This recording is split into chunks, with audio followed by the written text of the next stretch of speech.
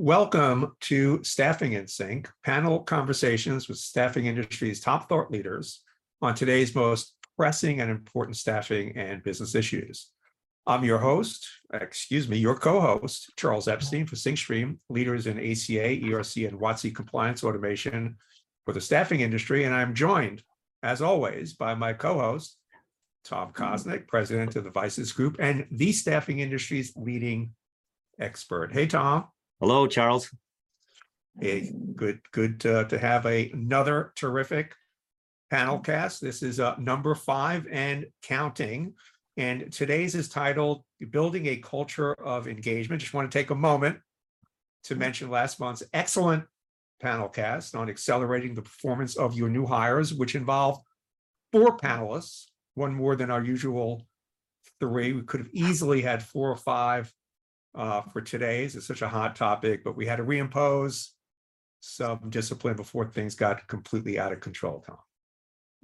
Anyway, I highly recommend you visit Staffing in Sync YouTube channel to check out last month's panel cast, as well as ones that have preceded it. We think you'll find them insightful, timely, and depending on how you define fun, a lot of fun.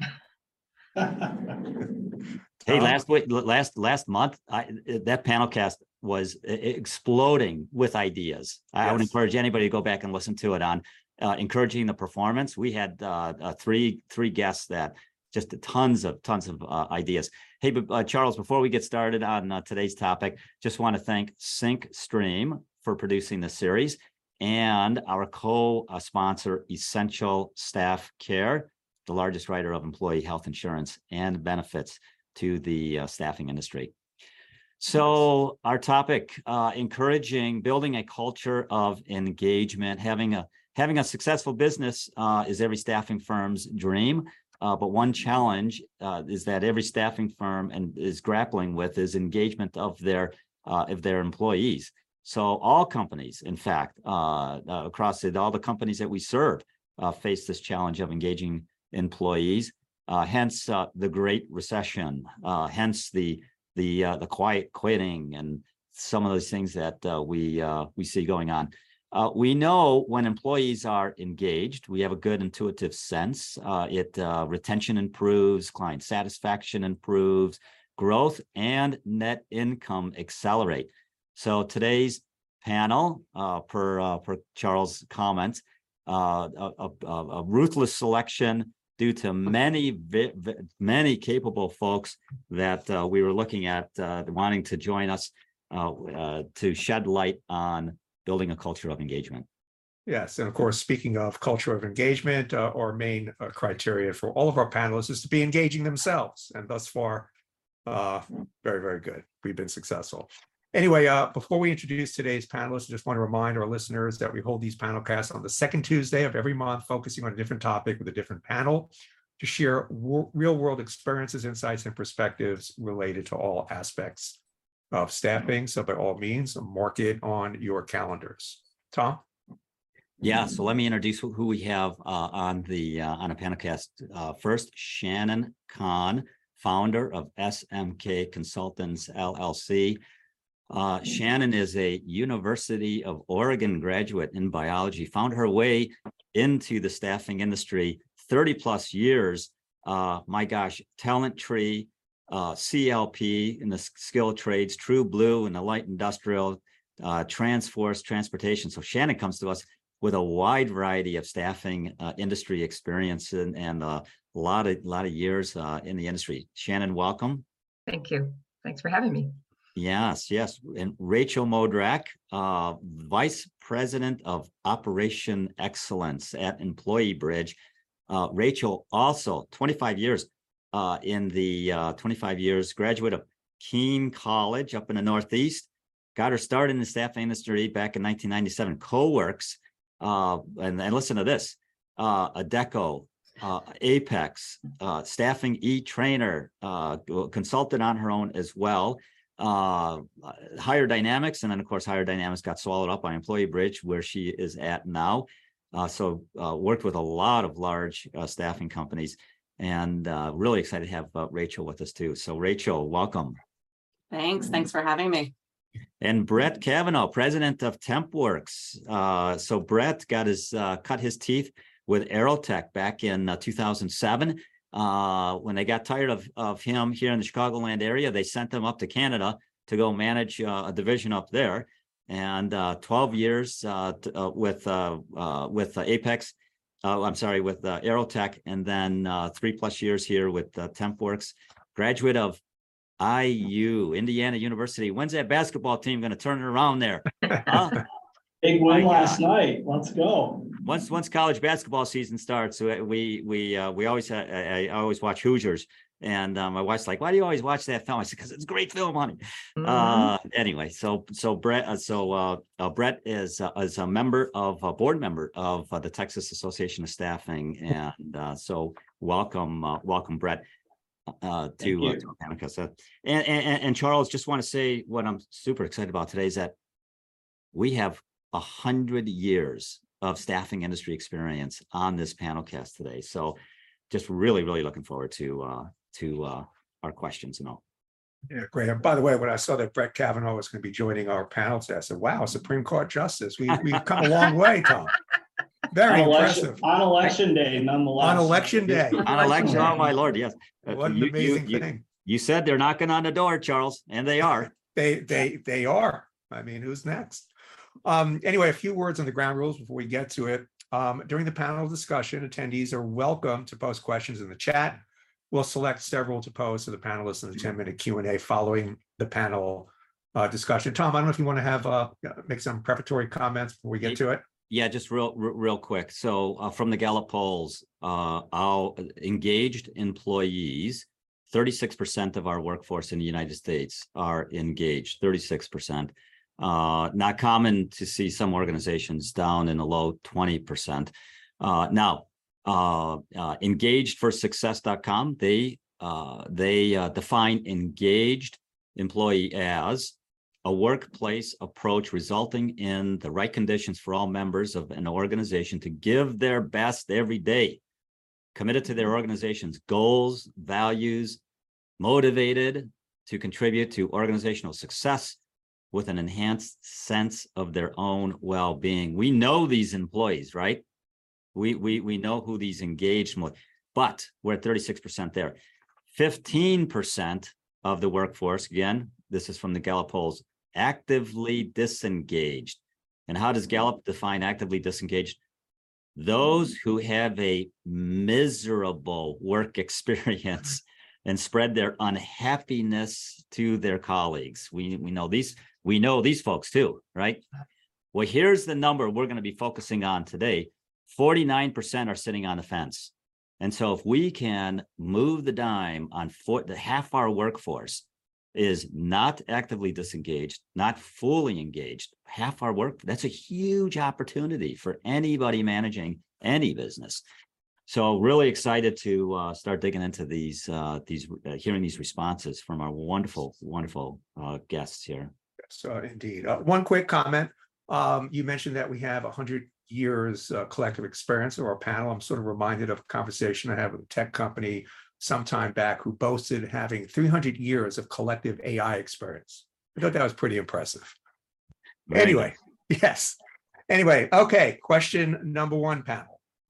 From your years as both an employee and manager, why are we where we are today with employee engagement? And Shannon, maybe kick things off. Sure. I think you can't ignore that we just went through a pandemic and we don't have a playbook for how to engage during a period of time where people are at home, they're working remote. So we set that aside because we're all dealing with that issue. But I think one of the things that comes to mind is there are so many different ways of communicating with employees today.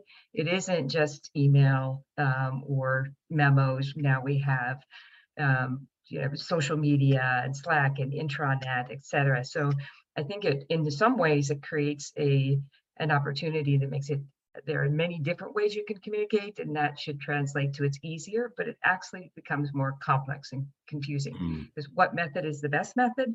How often? And I think companies sometimes then disperse their communication in too many different ways. And so it doesn't feel consistent and regular, and there's just too many different ways, and employees get confused.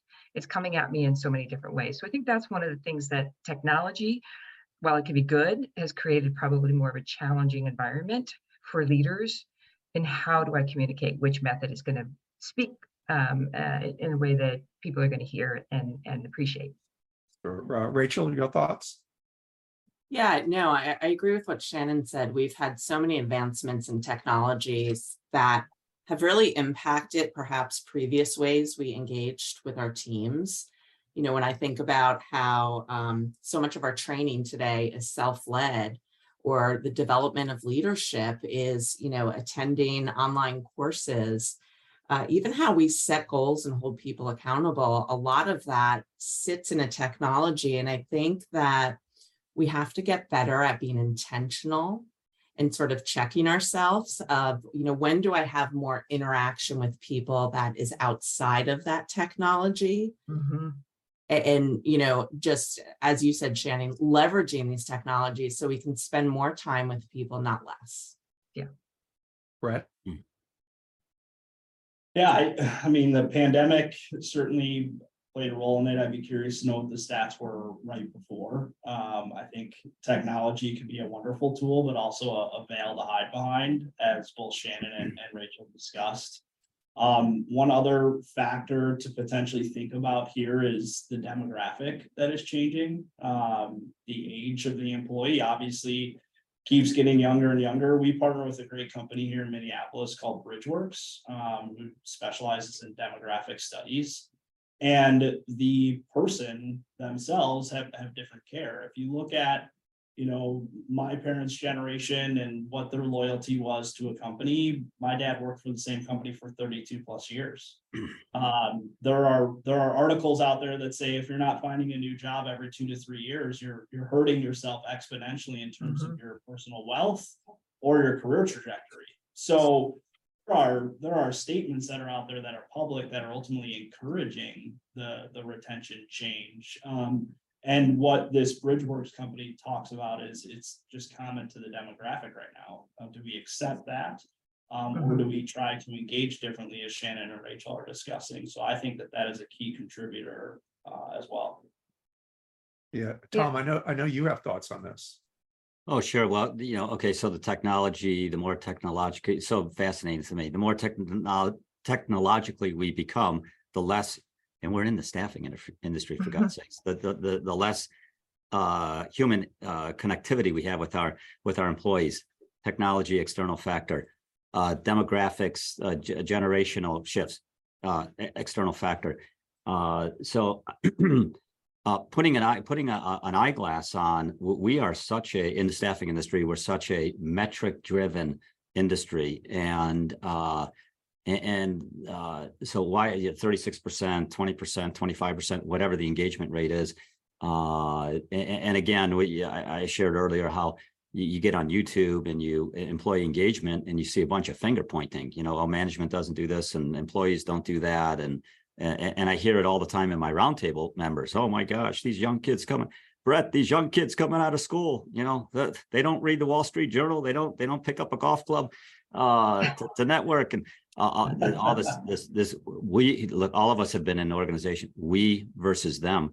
And that's like gasoline on the disengagement of employees. And so for me, it's for me, you know, why are we where we're at now? It's you know, what's that management MO, right? What is the management, the okay, I'm a manager, I'm getting my stuff done, but I want to become a great manager. I want to step above, and that's I think the challenge, right? We have to become has management stepped up to the challenge of learning how to communicate differently, learning how to touch our employees in communication wise and guidance wise and career advice wise in a good, healthy way. So Yeah. I think, anyway. Yeah, no, I think that's sort of the central paradox of our time. More connectivity, less connectiveness. Second question, as we know, most people don't leave the company, they leave their boss or manager. The challenge is getting to a culture of engagement where all managers are effective at engaging and motivating their teams, which is a significantly steeper challenge today with so many working remotely, which we kind of just touched on. What has worked for you in establishing or moving towards a culture of employee engagement? Rachel? Well, I think to have real meaningful change, it has to start at the top, and you have to be able to truly see it throughout the organization. And I think, one thing that I've seen work that speaks to that is when you look at the top 3 to 5 strategic goals of the company, which ones truly relate to engaging people more?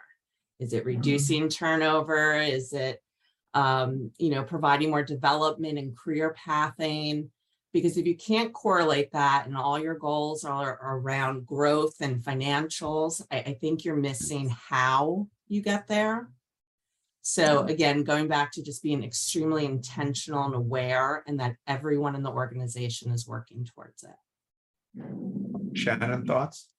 I think that's, I agree with what Rachel said there, is that if we don't continue to connect the company's purpose with my purpose in my role, then it's easy to get lost in that. And going back to, the style of communication, if you choose a style and a cadence of communication or a mode of communication and stick with that, that consistency translates to a level of trust that you need to build with your teams. And if you're constantly changing how and when, then that trust erodes. So I would say choose a very, whatever you choose, just do it in a very regular cadence and mode, and that over time, people get to start to count on that, and then that they start to trust their leadership more. And I think that's one way that people can change quickly and probably see an improvement in how their employees view leadership and view their connection to the company. Brett? Yeah, I mean, Shannon and Rachel both are talking about, meeting our employee where they're at, understanding the collective way in which we communicate to them, which I think Tom insinuated earlier when he discussed that we know the demographics are changing, we know the culture is changing, therefore as leaders, we have to change and evolve. I don't think there's necessarily one silver bullet around engagement.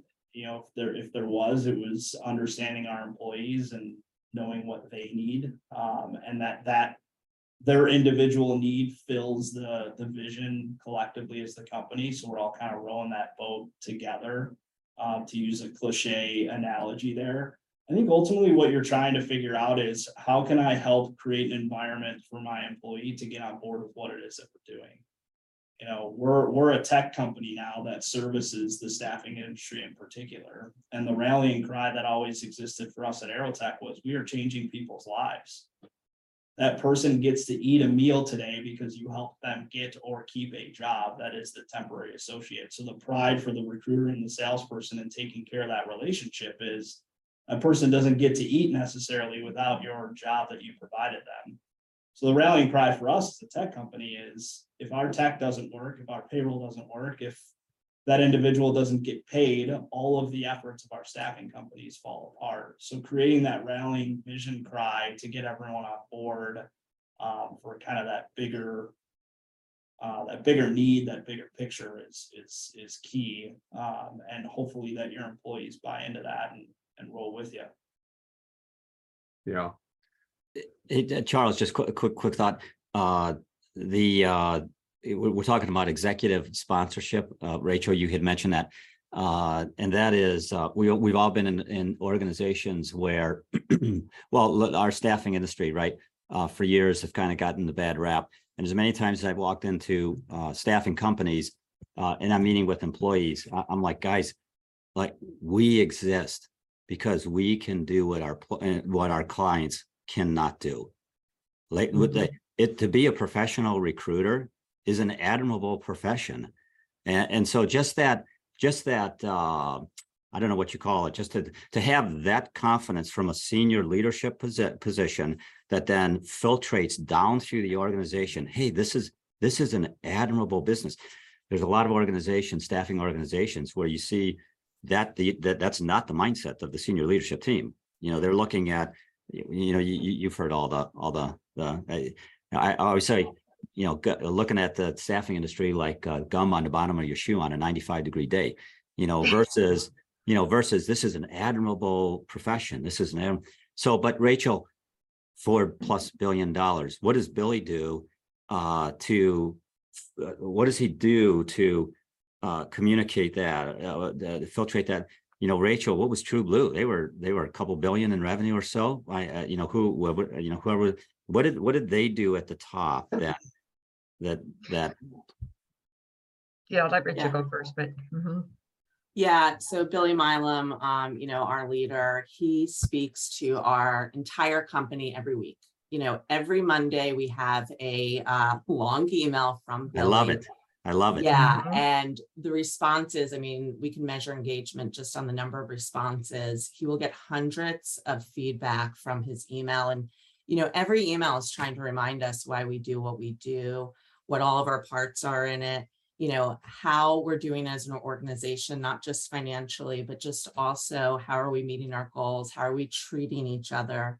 And where we're seeing the most reactions to anything we're talking about. And that one thing alone for some of the leaders on this call, just taking away that if you can commit to that one, consistent communication. I've worked for Billy for years, every Monday.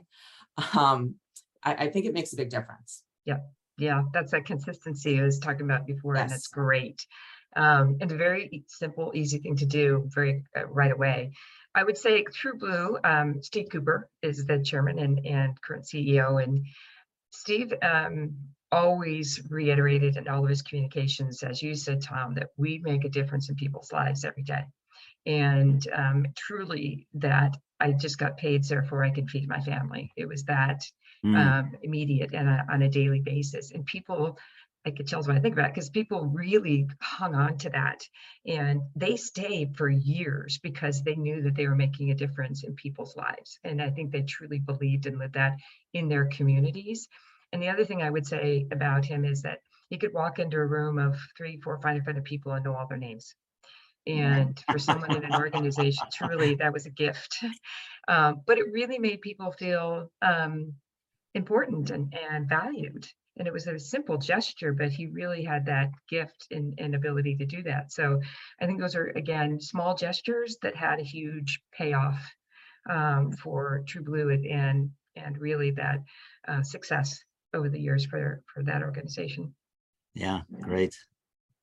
Yeah. Next question. If you were to search employee engagement over YouTube, some videos would point the finger at management, others at employees. Clearly, managers need to take the lead in creating an environment conducive to a more engaged workforce, but employees also need to be intrinsically motivated to be engaged. What can management do to encourage employees to take more ownership of their engagement? And Brett, I'm going to ask this one to you first. Okay. I think building off of the last answer, Shannon and Rachel both talked about kind of leading from the front. You're going to ask people to be engaged, you have to be engaged yourself, right? The leadership piece. So your question, Charles, is around the employee and how can the manager help foster that relationship and that general thought track. One of my favorite kind of go-tos is an expression that Tony Robbins, I think, made famous. I think most know who he is, self-help guru and author and TED Talk and everything. And he is very convinced that the secret to happiness is progress. And I tend to agree with that. If you're thinking about your life, if it's a personal goal, I want to lose weight, I want to have a better relationship with my son, I want to get promoted at work, you're talking about progress. A manager's job is to help set expectations and to coach to those expectations to help that employee gain progress. That employee feels like they're gaining progress each and every single day. they're going to be more engaged. They're going to be more bought into the leader. They're going to be more bought into the company. So a go-to that I have here every single day is about progress. How are we better today than we were yesterday? And I think as a manager, if you can help paint that picture for your employee, you'll be very pleased with the results. Hey, so Brett, like personal then and personal improvement plans, not you're not performing, we need to put you on a PIP, but because I have clients that have personal improvement, we're talking about development, right? There's training. How do I learn this technology? How do I learn TempWorks better? Then there's the development of the human person. How do I become a better Tom Kosnick? So personal development plans. Do you utilize any tools like that at TempWorks or? We do, yeah, we do through, your day-to-day metrics. You had mentioned earlier that the industry itself is very, very metric driven. And I think metrics could be looked at in a number of different ways, a micromanagement philosophy, or to what you're getting at right now, a development tool. So, in personal life, I think it's really easy for people to think about. Let's talk about working out. If I want to go to the gym, if I want to bench press, a certain weight, I have to meet milestones before it. You have to make progress every single day. I think as humans, we're geared to that's okay. That's motivating. That's exciting. At work, the metrics that we start with shouldn't be the end goal. It should be the progression on how we get there from a brand new employee to a fully seasoned pro. Tom, absolutely. It's, hey, where are we striving to in week 1, month 1, quarter 1, and then year 1, and so on and so forth. So we do utilize milestones every single day, and it's the manager's job to not only hold them accountable, but to coach to make sure that they have those tools. And eventually the employee has to take that baton and run with it. Yeah. Rachel, what has worked for you in establishing or moving towards a culture of employee engagement?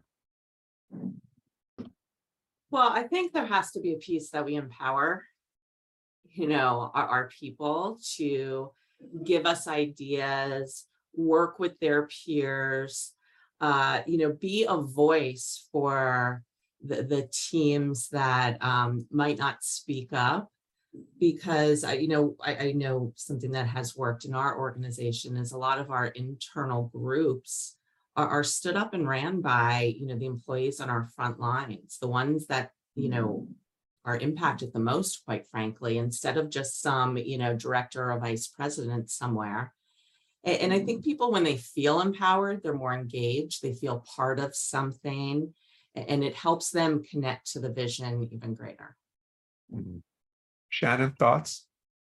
Yeah, I think about the things that have been most impactful, but for me and for people that I work with and lead is our time. As a leader, your time is very valuable, and it's probably your greatest asset. And when you give time to people in the organization, it is highly appreciated and has a huge ripple effect. And I think sometimes I think there's a tendency to put that time into people in your inner circle, but when you jump into people in other parts of the organization, or as you mentioned, the people closest to the customer, and you spend time talking to them, it's amazing what the impact can be.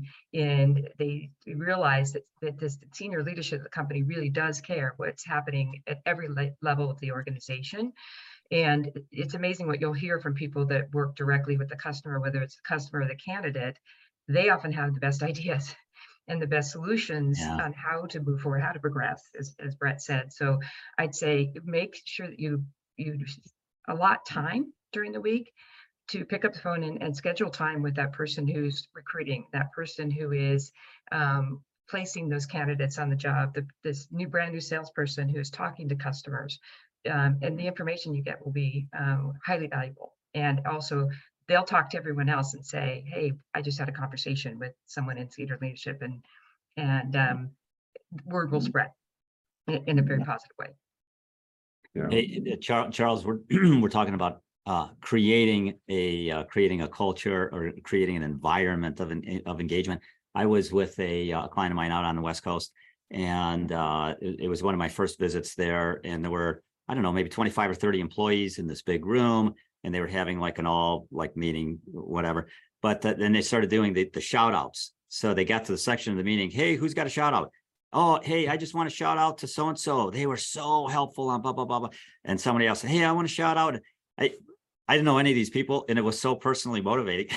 Mhm. I said, hey, I want to do something good so that somebody will say, hey, Tom, I've got other clients that, Brett, you're talking about development of the employee. I've got other clients that they have a host of books, 12 or 15 books. And I say, hey, pick a book or let's together, let's pick a book and read the book and let's learn something new. Do you find those kinds of things of shout outs and educational things as helping with creating an environment of engagement? Absolutely. I mean, one of the questions posed at one point in time, I know, was around like, how do you determine if your employees are engaged or not? And they talk about that in the Gallup surveys that you reference. I mean, unfortunately, there's a reality too of, if they do that shout out exercise in the middle of the office and nobody says anything, it's kind of a telling sign in and of itself that engagement may be a little bit low. Or if you do a book club and nobody reads it or no one signs up for it, it's a bit low. So having those events that you're discussing can be a telltale sign in and of itself, just around attendance. But absolutely, I love what Rachel and Shannon both said around, letting the employee have that voice. Oftentimes, if you set your own goals, you're going to be a bit more bought into it too. So those are great suggestions. Yeah, just a quick comment there. I was recently reading a study recently, top 10 reasons people leave their company. Number one is lack of opportunity. Mm. Lack of recognition is also in the top 10. So it is kind of. And what does recognition cost you? Right? Yeah, very little. Nothing. It's really. What was that book? How I Got Here. What got you here won't get you to there. Marshall Goldsmith. Yeah. Goldsmith. Yeah. And I had a client that gave me that book, and I read this book. I said, you got to be kidding me. It's say thank you to your employees. Don't be looking at your phone when you're talking to somebody. It's like, holy cow, these are like exactly what we're talking about here. Basic communications, giving people time. Recognition. I think the problem sometimes is that it's not true or it's not real unless we read it or hear it in a TED Talk or read it in a business publication. I mean, look to your own personal experience. What motivates you? What reinforces your behaviors? What gets you to do certain things? When somebody says, hey, attaboy, good job. Yeah. It's powerful. Yeah. I think there's also a very strong correlation with we talked about development before, but if we as leaders help someone, and my own experience, the leaders that helped me grow, that's where I felt loyalty and engagement too. And I think that we tend to focus on technical skills, but soft skills are often the difference between someone moving from one position to another in an organization, taking on more responsibility. And it doesn't necessarily need to be a title change, but it could be an enhancement to their role. But when we give people that gift of learning and developing new skills, particularly those soft skills, I think that is huge for them in that sense of pride and accomplishment and engagement. So I would say finding ways to do that in your organization, whether it's, it might be you have a salesperson who does a terrific job on doing their research for their potential targets, and have that person share that information and that with the rest of the organization. You give them a chance to shine, and then they also impart that wisdom on other people. So you have the resources within your organization, and tapping into those, I think will also be a very easy way to quickly make some progress in your engagement. Sure. Yeah, Shannon, the what's coming to me is a theme: management by intention versus management by crisis or reactive management.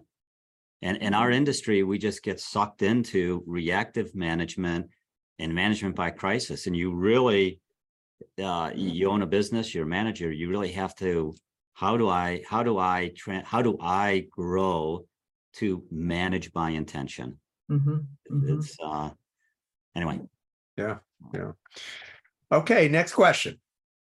Gallup developed a set of 12 questions that managers must ask their employees to get a read on their readiness for engagement.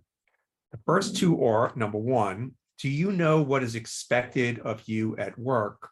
Number two, do you have the materials and equipment to do your work right? This may seem pretty straightforward, but the answers you tend to get will surprise you. How does your organization ensure that you're delivering on these first two questions? And feel free to offer specific examples.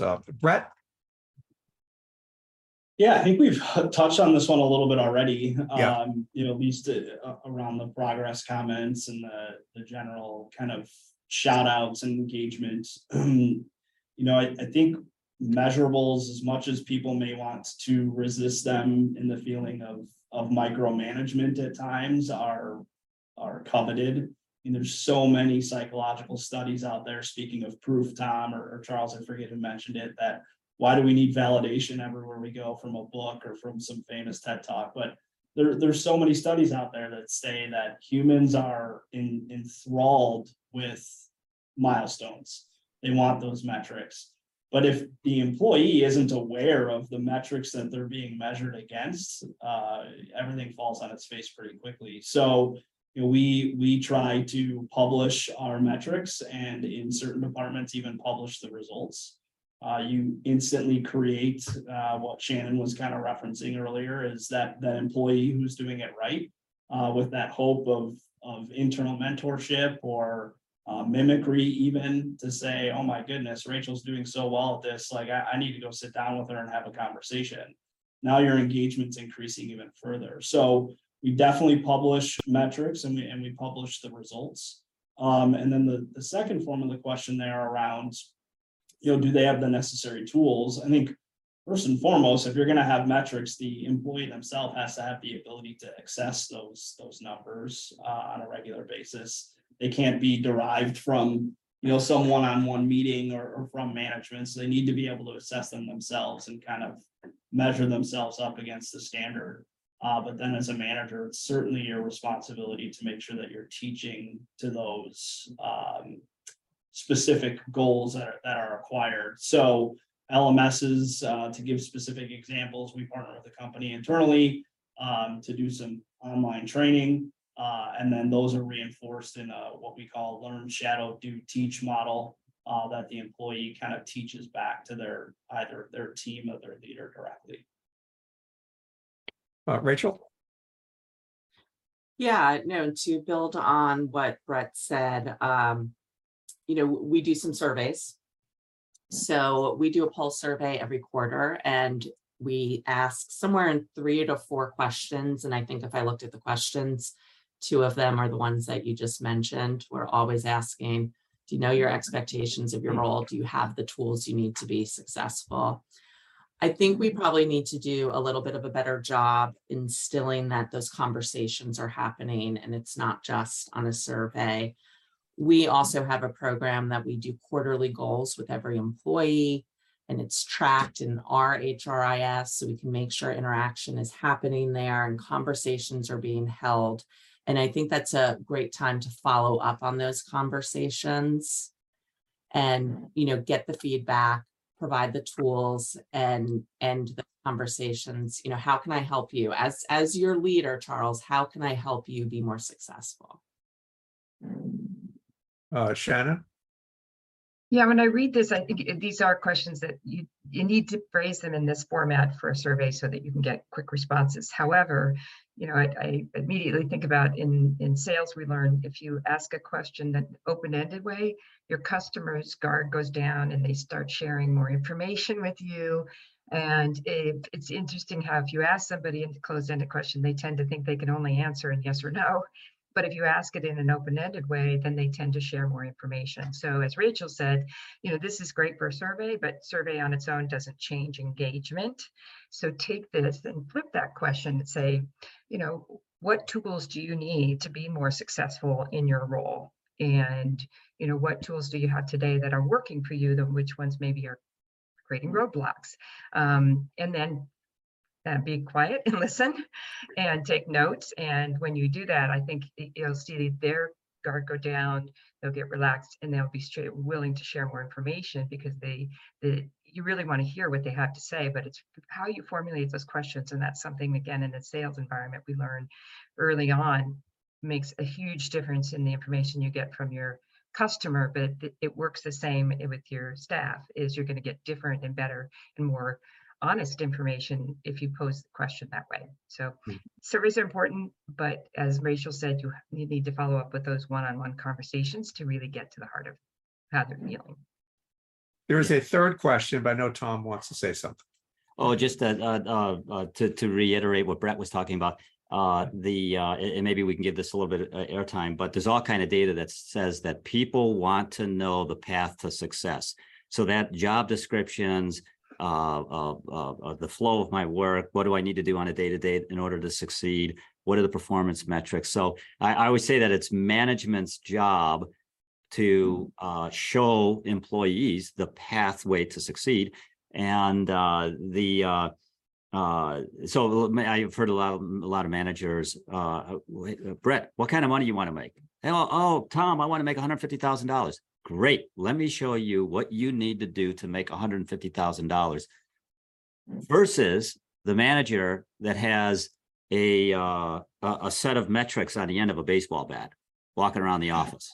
Right. I mean, we know these two environments that exist in the industry, but the accountability is not a bad word. And I think all my clients struggle with how do we hold people accountable? That's in a caring way, in an intentional way. I don't know if any of you have any comments about that dynamic of management. I want to know who's walking around with a baseball bat with goals at the end of it. You're the one. Hey, you got Aerotech in your background. Oh, wow. Very fair. Rachel or Shannon, you both were going to jump in. I don't want to follow up to that comment. I'll let the. Yeah, I think it's keep it simple. Don't overdo the baseball bat too much. Maybe you just need to have a couple of things that you measure, and again, consistency and how you measure that, so that everybody is aware that this is where I'm going to be measured. And you're absolutely right. I don't think that employees have an issue with being accountable as long as they understand what they're accountable for. So I think it's being very clear about that and keeping the measurements to a minimum and consistently measuring them and giving them that feedback is what I would say is the for those struggling with that, just try to keep that very tight.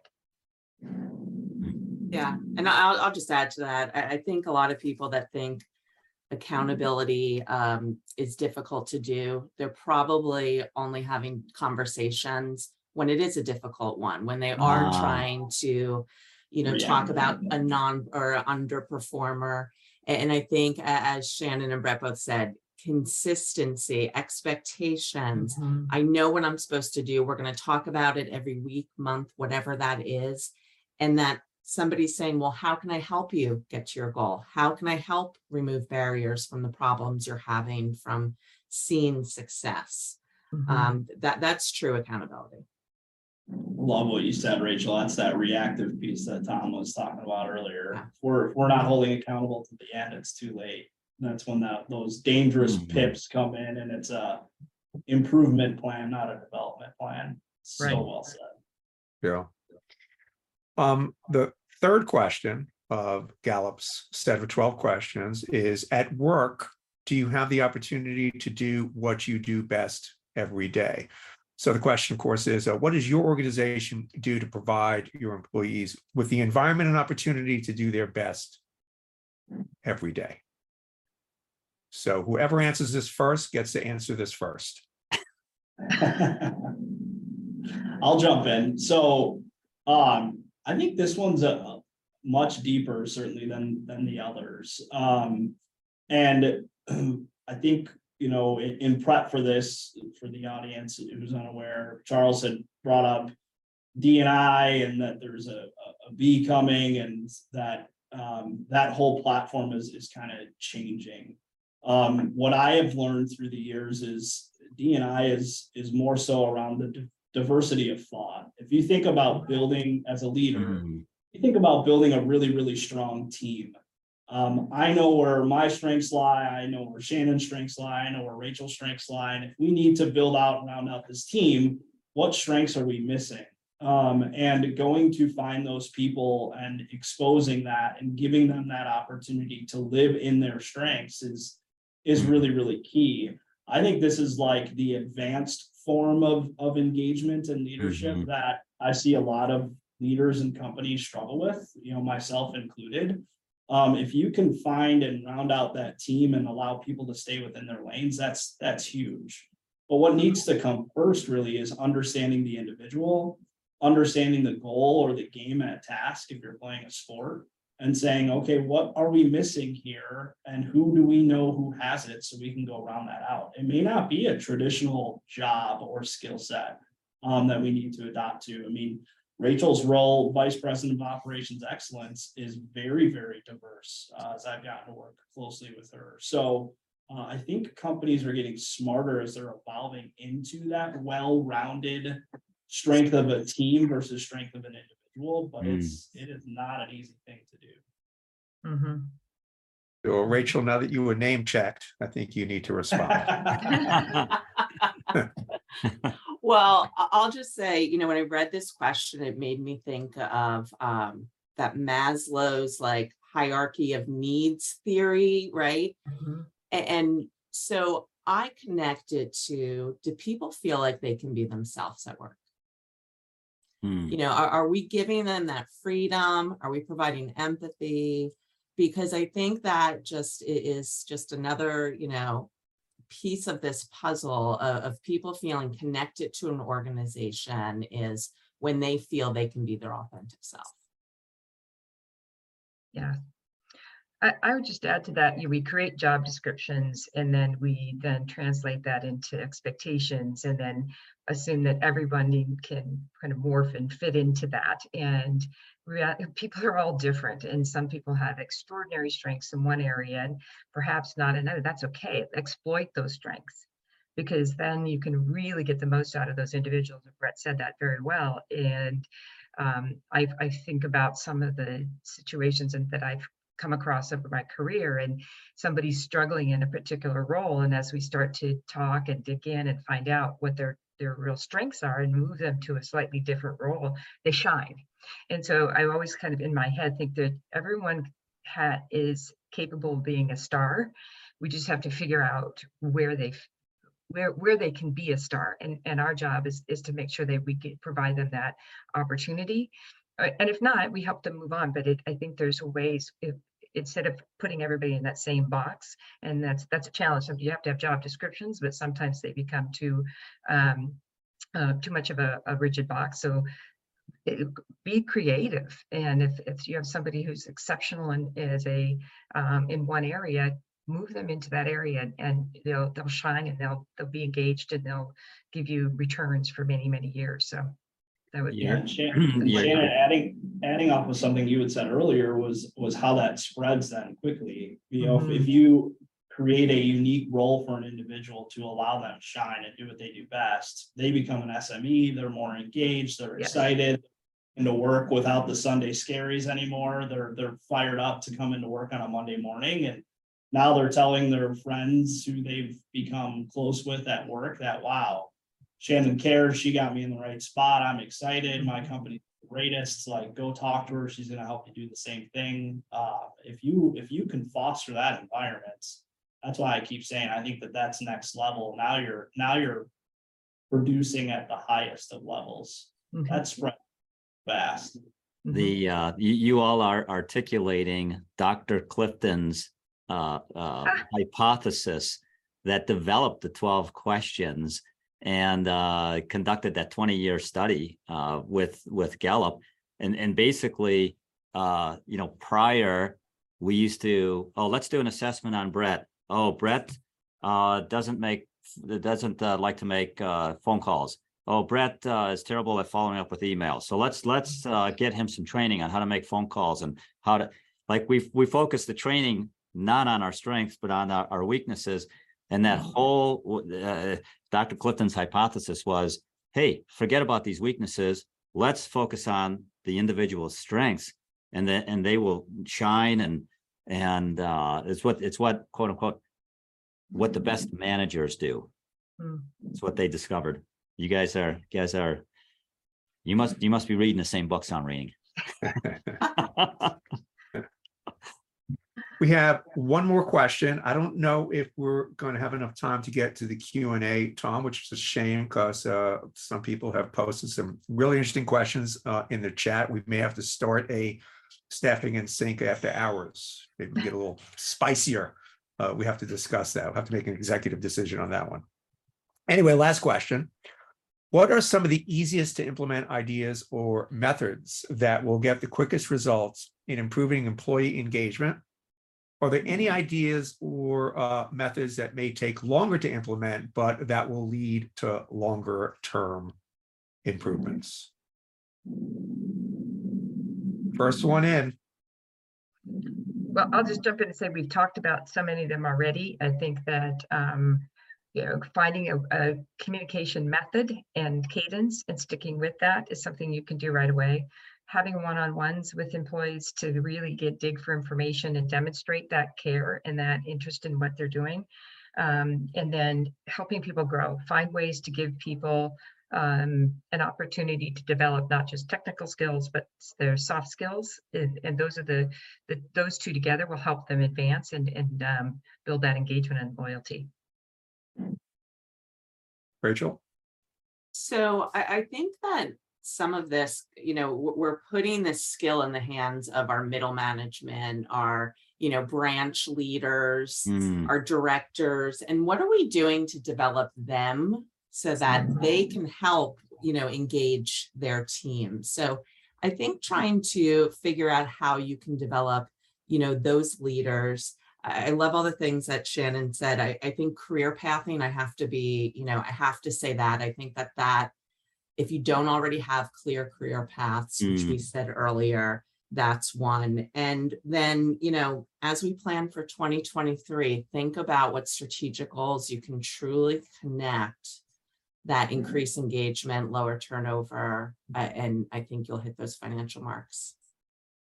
Yeah, I think those are great. And, the spirit of this question is perfect. There is no easy, simple solution. It's meeting your people where they're at, like we've talked about, exposing their strengths, creating progress or milestones or markers with career paths, having a vision that can be cascaded down that everyone's bought into. This is general, human engagement that we're talking about here, allowing someone to feel safe as though they could be their authentic self, as Rachel said earlier. I think all those things are big. I'll go the unpopular route and say, Tom shared a stat that 15% of employees are actively disengaged. You got to get them out. You have to get those people out. View them like a cancer. It spreads way faster than the positive does. And you have to find a way to get them out. Of course, I'm assuming that you've gone through those other methods to try and get them engaged and get them excited and to that other side of the fence. But if you are unsuccessful there, getting them out is possibly at times more important than getting those 49%ers on the right side of the fence. So that can become really, really large. But overall, for me, more than anything else, just reiterate that progress piece.